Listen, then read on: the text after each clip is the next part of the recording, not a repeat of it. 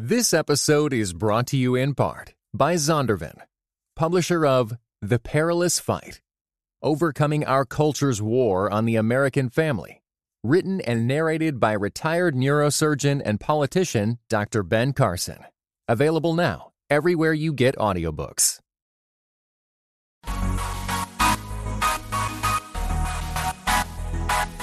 Dynamic voices for a diverse church. This is Pass the Mic.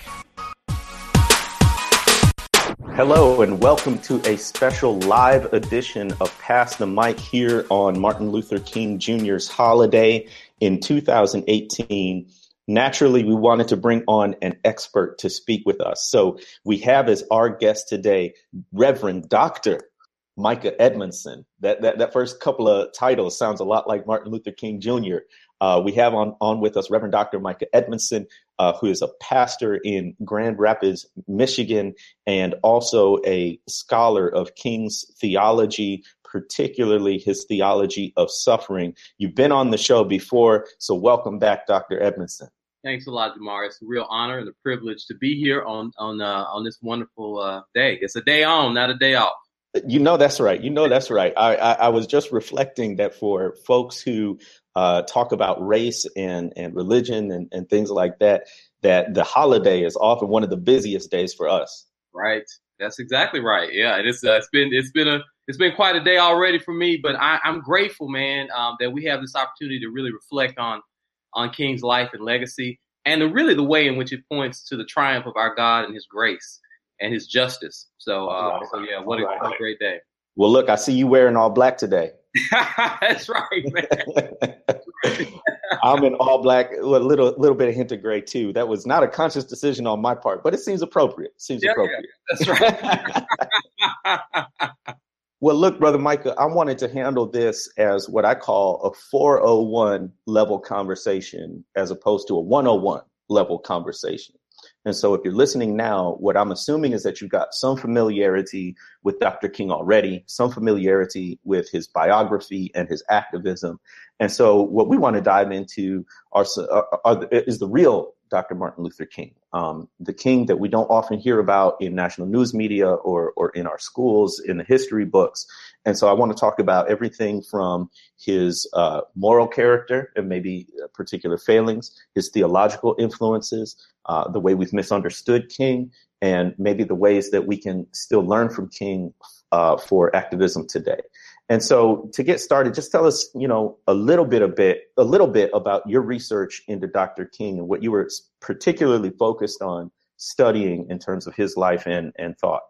Okay, great. Great question. So in terms of my particular emphasis on King, I'm studying and I wrote a dissertation and published a book on King's theology of suffering, what is commonly known as his theodicy.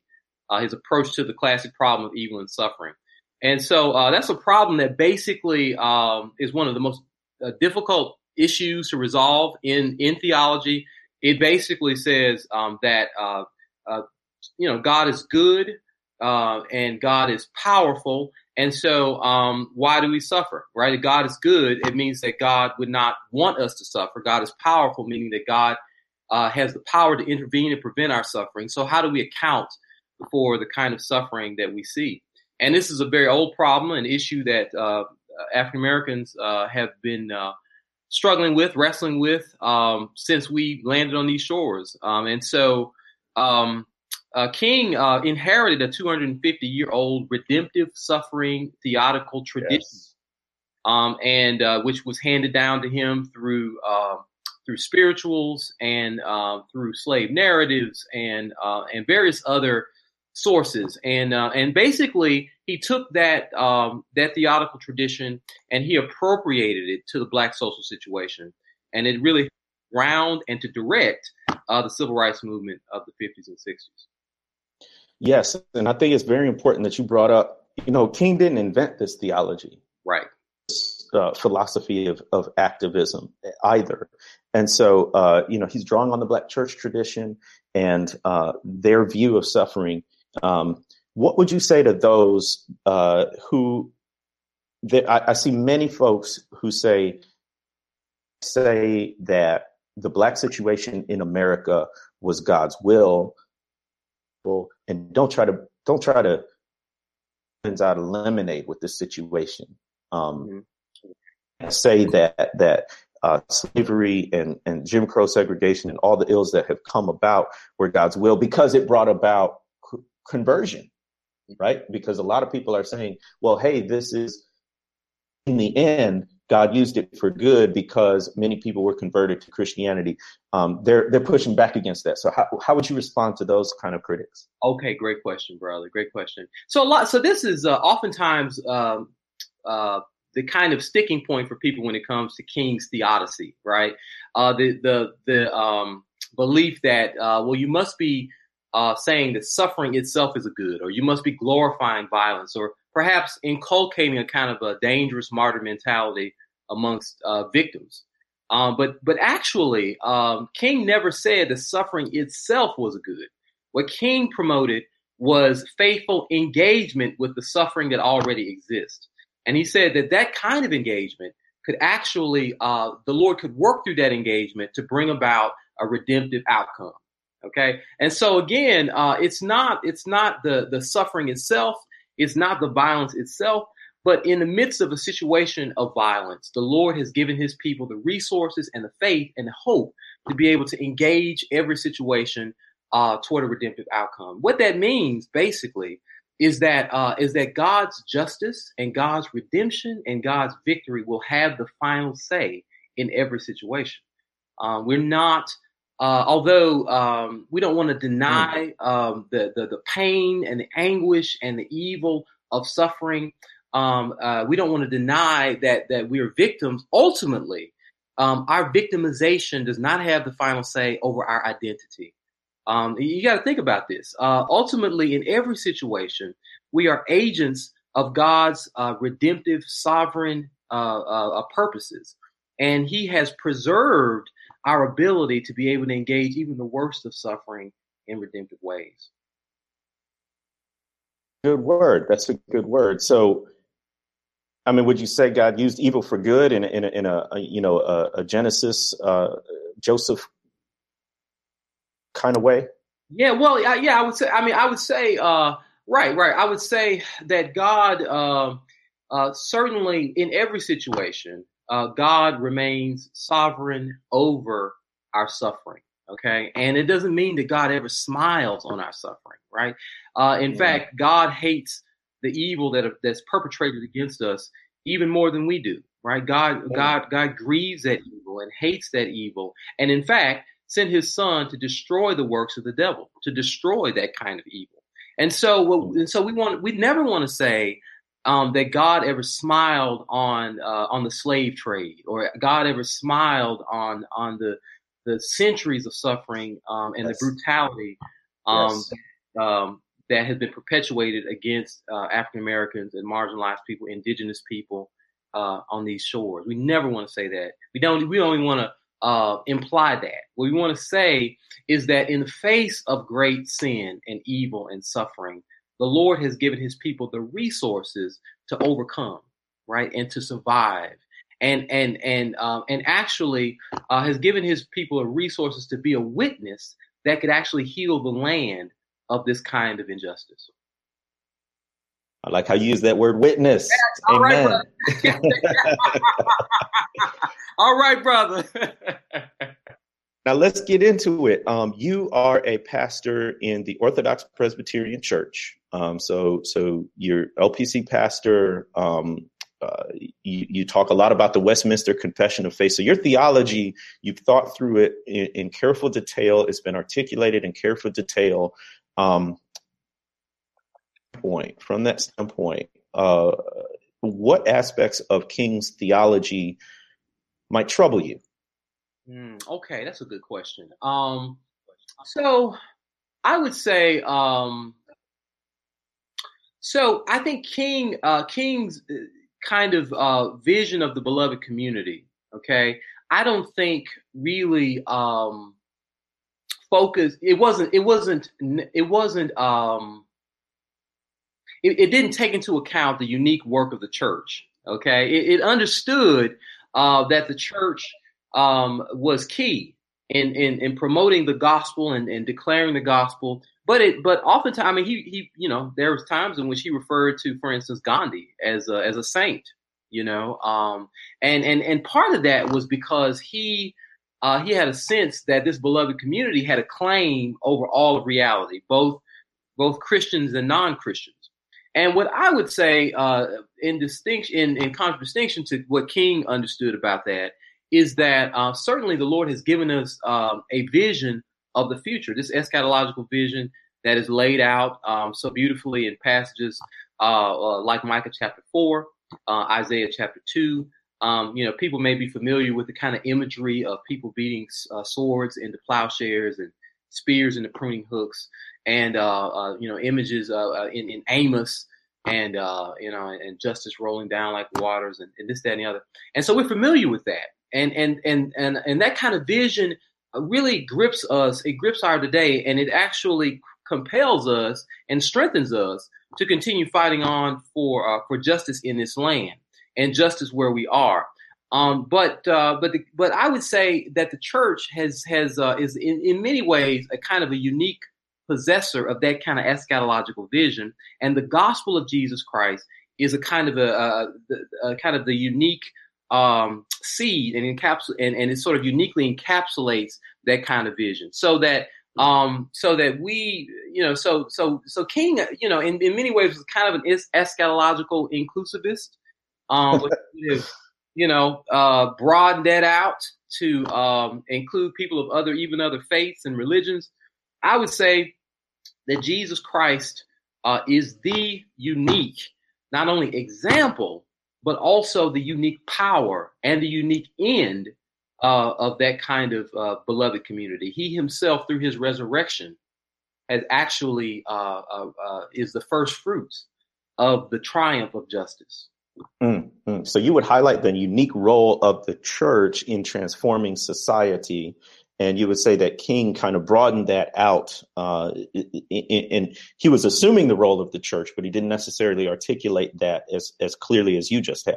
Exactly right, and in some ways, perhaps he had what we might call perhaps a bit of an overrealized eschatology, a sense of that what we're really striving for and hoping for might very well be realized today, rather than at the coming of Christ himself.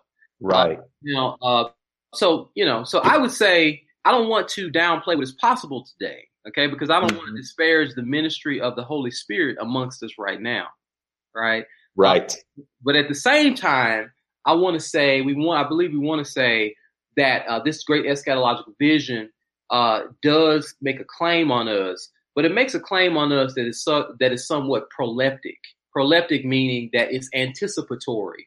It reaches from the not yet into our already, and guides the way we behave and undertake our journey in this life with a view toward tomorrow. Brothers and sisters, if you missed my disclaimer at the beginning, I said we're going to have a 401 level conversation. And so when a brother uses proleptic, you know you better have the prerequisites already in the bag. That's wonderful. No, we need to get into this theology. I mean, it sounds almost like, with this overrealized eschatology, it sounds almost kind of post-millennial kind of view. I'm not sure if King came out that way. And he did. He did. I think he. But although it's interesting, I mean, this is where you see the kind of internal struggle with King, because King had, he was in liberal circles, and in that day, I mean, liberals were really stuck on this kind of postmillennial outlook, right? That humanity can, through its own ingenuity, kind of eventually sort of realize the best of its virtues and this kind of moral vision, and that Christ in his coming would sort of be the capstone of this, And now here's the thing: as an African American from the segregated South, okay, King understood total depravity. Okay, he understood the limits of human striving and virtue and benevolence, because he was faced with human wickedness and sin and injustice and oppression every single day. Right. So, and that had been the history of African Americans in this country, indigenous people in this country, and other marginalized people in this country. So King could not easily deny the prevalence and the depth of sin amongst us. Was King a social gospeler in the tradition of, say, a Walter Rauschenbusch, or were there differences? There were differences. Walter Rauschenbusch actually he linked his social gospel vision with certain political parties and with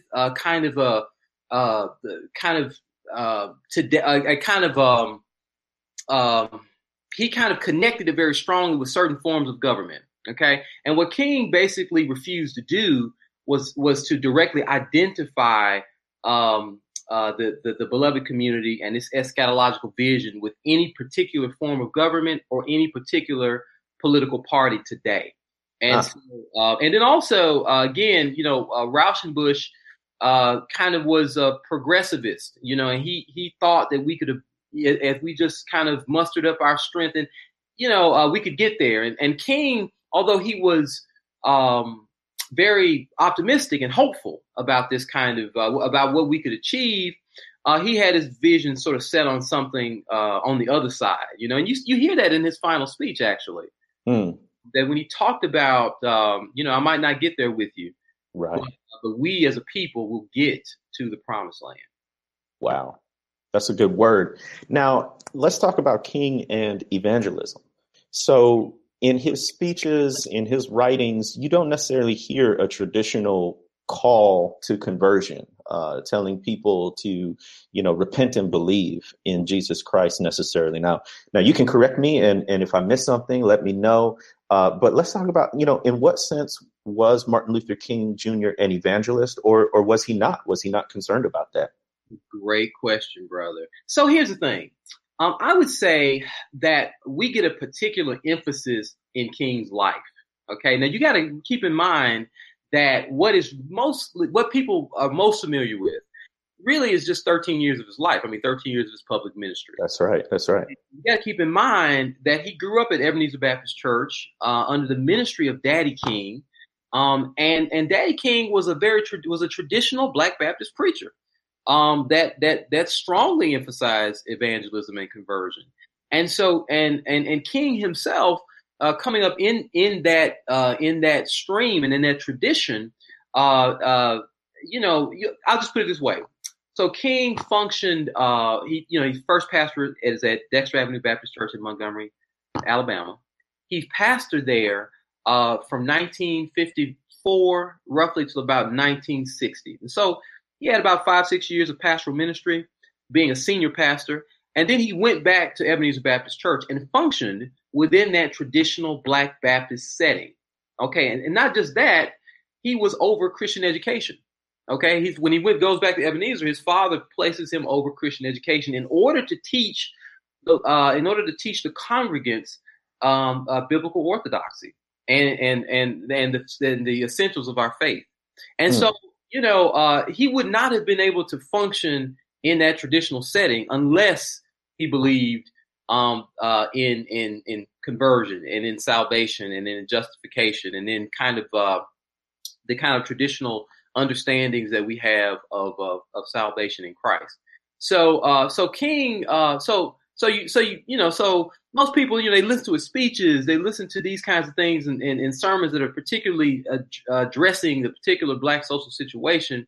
But you can find some examples of King actually sort of making a particular distinction and saying, well, today I'm going to talk about social justice, and I'm not going to talk about the kind of traditional understanding of the gospel. I'm going to talk about social justice. So King kind of, he understood that that the gospel has a great claim on social justice and social issues, but he never sort of repudiated the gospel or repudiated the traditional understanding or repudiated the fact that we need to be saved and that we're on our way to glory to see Christ. He never repudiated that. And yet he worked with a broad array of people from a religious perspective, right? So he's learning from folks like Gandhi and the tradition of nonviolence. He's working with many Jewish people. He's working even with unbelievers in terms of his activism and whatnot. I think many Christians today would sort of kind of freeze up at that and say, well, if it's not a Christian group or organization, can I really get down with it? That's a great point, brother. But keep in mind that King made it very clear, and he said it this way. He said, I got my doctrine from Jesus, but I got my methodology from Gandhi.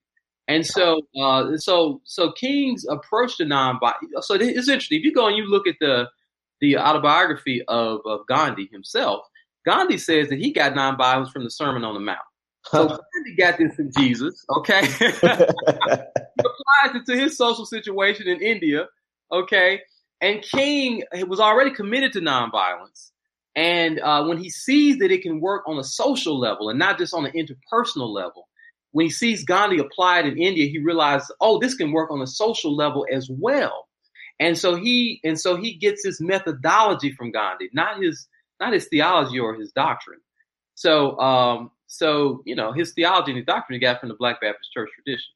So I mean, how would, in our modern day, how would you advise that we sort of navigate that? Say we're interested in a particular cause, whether criminal justice reform or immigration reform or something of that nature, that we as Christians see it as an outgrowth of our faith. How do we navigate who we should work with or who we should avoid working with when it comes to folks of different faith traditions or no professed tradition at all? Well, here's the thing. All truth is God's truth. Right? Amen. I just think we have to admit that and just confess that and say, look, if it's noble, if it's good, if it's virtuous, then God is at work. Okay. And we've got to recognize that, and we got to just be clear about admitting that. If we don't do that, then it becomes, we find ourselves actually neglecting to come alongside and to promote the work that our Lord is doing out in the world already. Okay. So we find that, we recognize that when we go out into the world and we fight for justice, man, the Lord is already there. Okay. He's already at work. Okay. What we're doing is coming alongside and actually being an instrument and tools and vessels to come alongside and accentuate and highlight what he's already at work doing. Okay. Now, people that don't have a strong understanding of common grace, right, that the Lord is kind and merciful to all his creatures, right? That God calls it to rain on the just and the unjust. Okay, that God can give sense to a donkey, right? God can do what God wants to do. Right. And insofar again as we see, folks doing, fighting for justice and fighting for truth and fighting for compassion and speaking up for the marginalized, then those are efforts that we would be remiss if we didn't come alongside and get involved with. So 401 level conversation, a lot of us are familiar with the pushback and the resistance from who we might term religious conservatives or white evangelicals. What's some of the resistance to King from the left or progressives, whether Christian or non-Christian?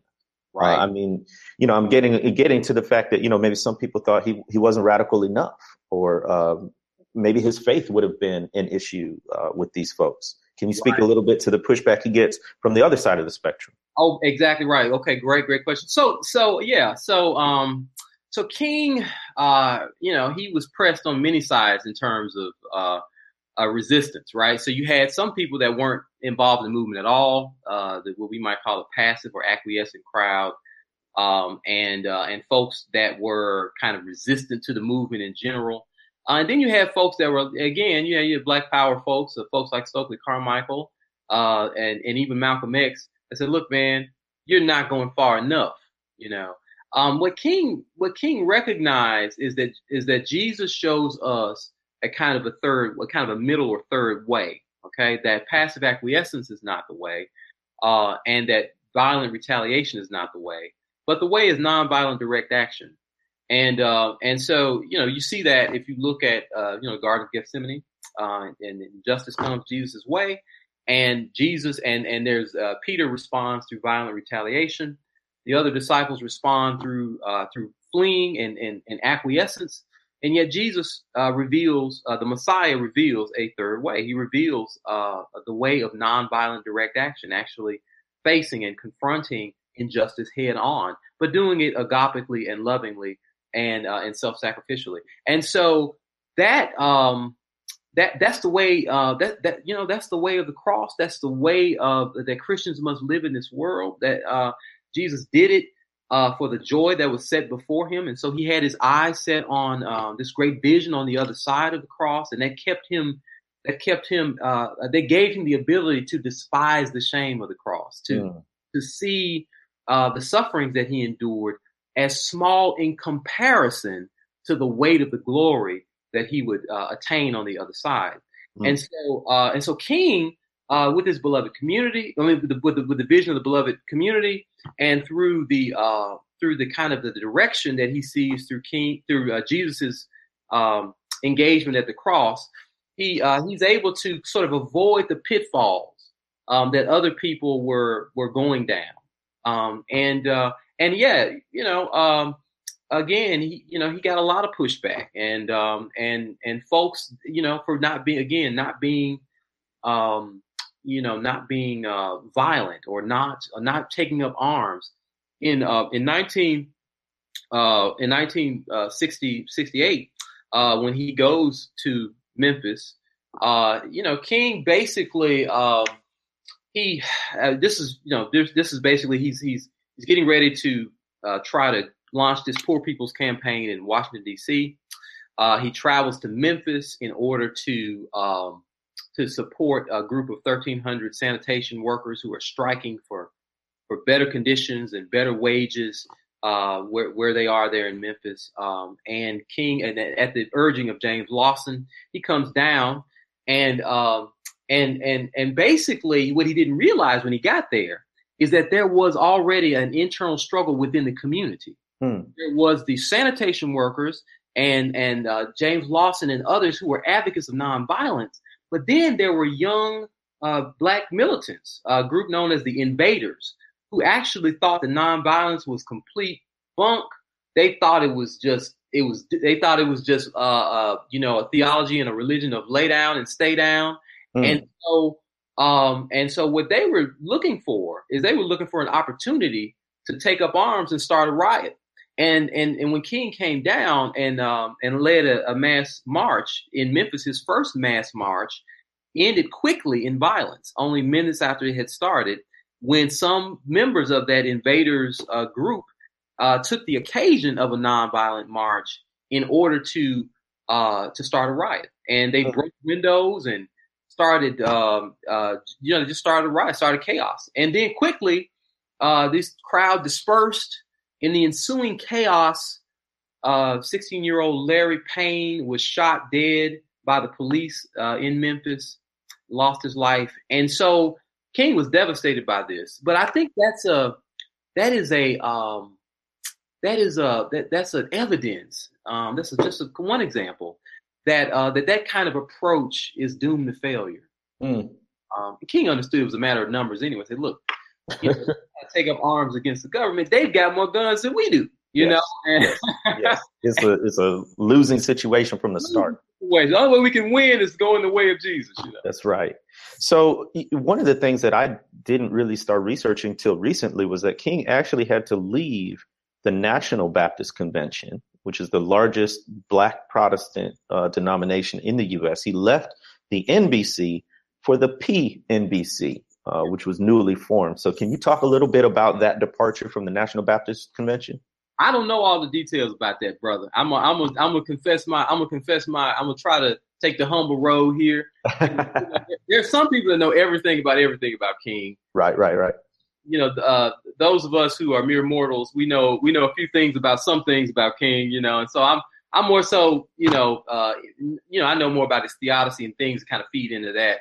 I do know that there was some angst about over the movement itself and over whether or not there was too much attention being sort of drawn toward King. And to be honest with you, and I'm not going to say it was just about egos, but there were some ego things going on, and whether or not, all the other preachers wanted so much attention focused on him. I mean, whenever he would go somewhere, all of the cameras, all of the action, all of the attention, all the focus was on King, Yep. And so that, that presented some problems for certain people. And there were certain intra-denominational struggles, and kind of political gamesmanship. And so King ended up having to kind of go off and form the Progressive National Baptist Convention. Actually, I was licensed in the Progressive National Baptist. Yes. Okay. I became a Presbyterian. I was licensed at the New Shiloh Baptist Church of Baltimore, Maryland, under Harold Carter Sr., who was a kind of a protege of Dr. King, and he was the PNBC. And so when I was licensed to preach, I was licensed to preach in the PNBC. Well, look at that. Okay.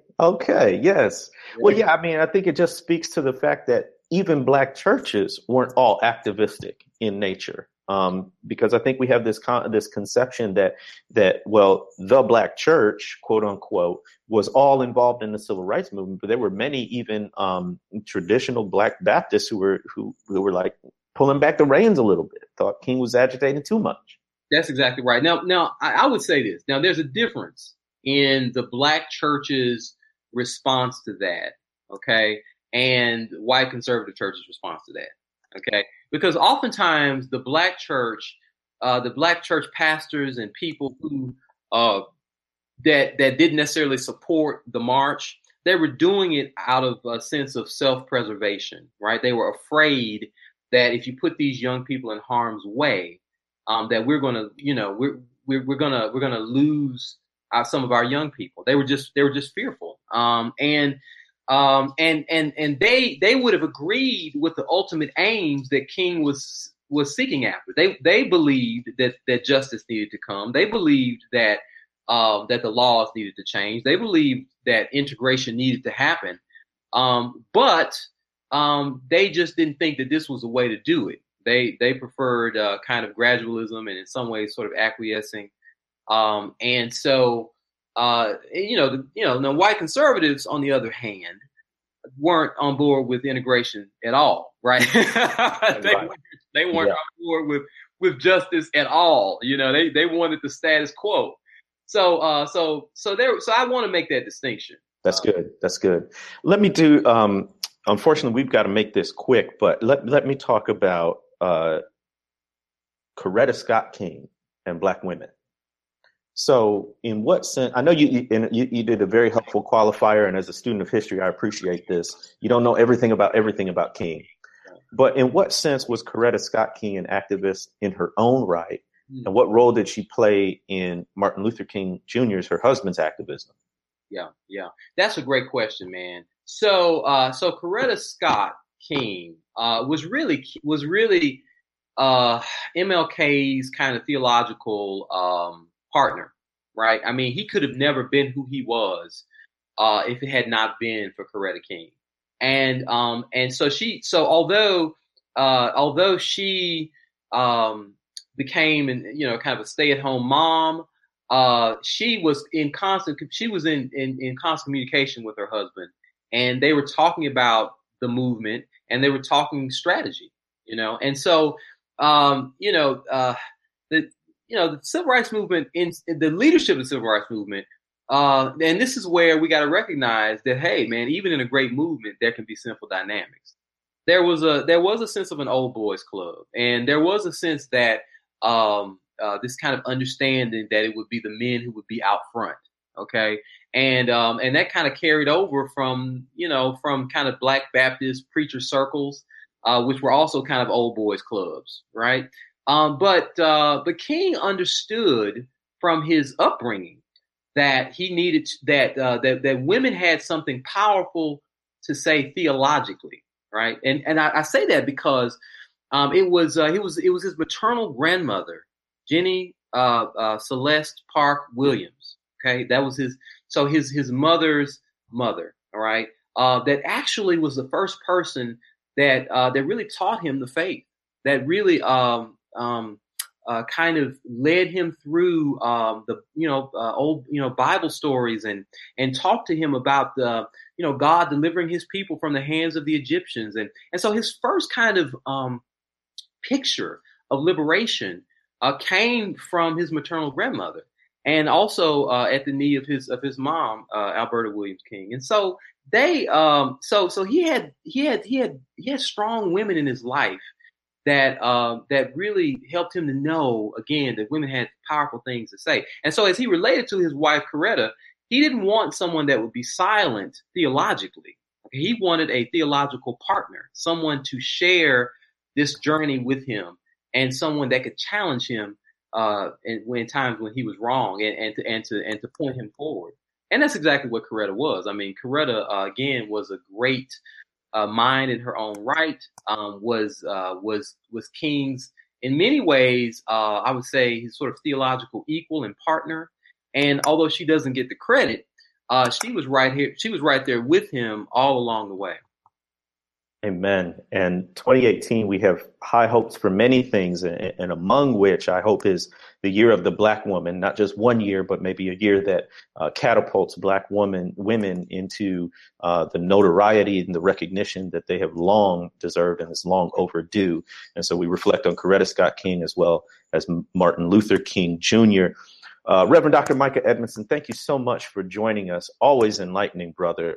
We appreciate you. If you're listening in, you can follow him. He's on Twitter at what's your Twitter handle there? At Micah Edmondson. At Micah Edmondson, Mika. And then he's also written a good bit for The Witness. So if you go to The Witness and do a search for Micah Edmondson, you can see his writings. His wife, another strong Black woman, Dr. Christina Edmondson, has also written for The Witness. They are a dynamic duo. And follow us on Twitter at _PassTheMic, as well as following us at The Witness BCC on Twitter, or the website, thewitnessbcc.com. We appreciate you joining us, Brother Micah, and thank you all for listening in. Thanks a lot.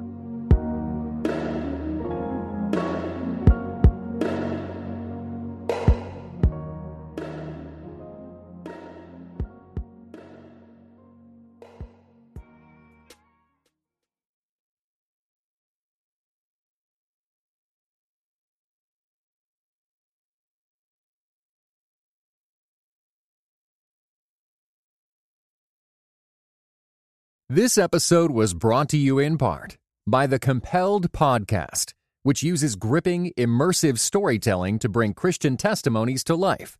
Listen to missionaries, addicts, martyrs, and more who have seen Jesus at work in unbelievable ways. Listen on your podcast app or compelledpodcast.com.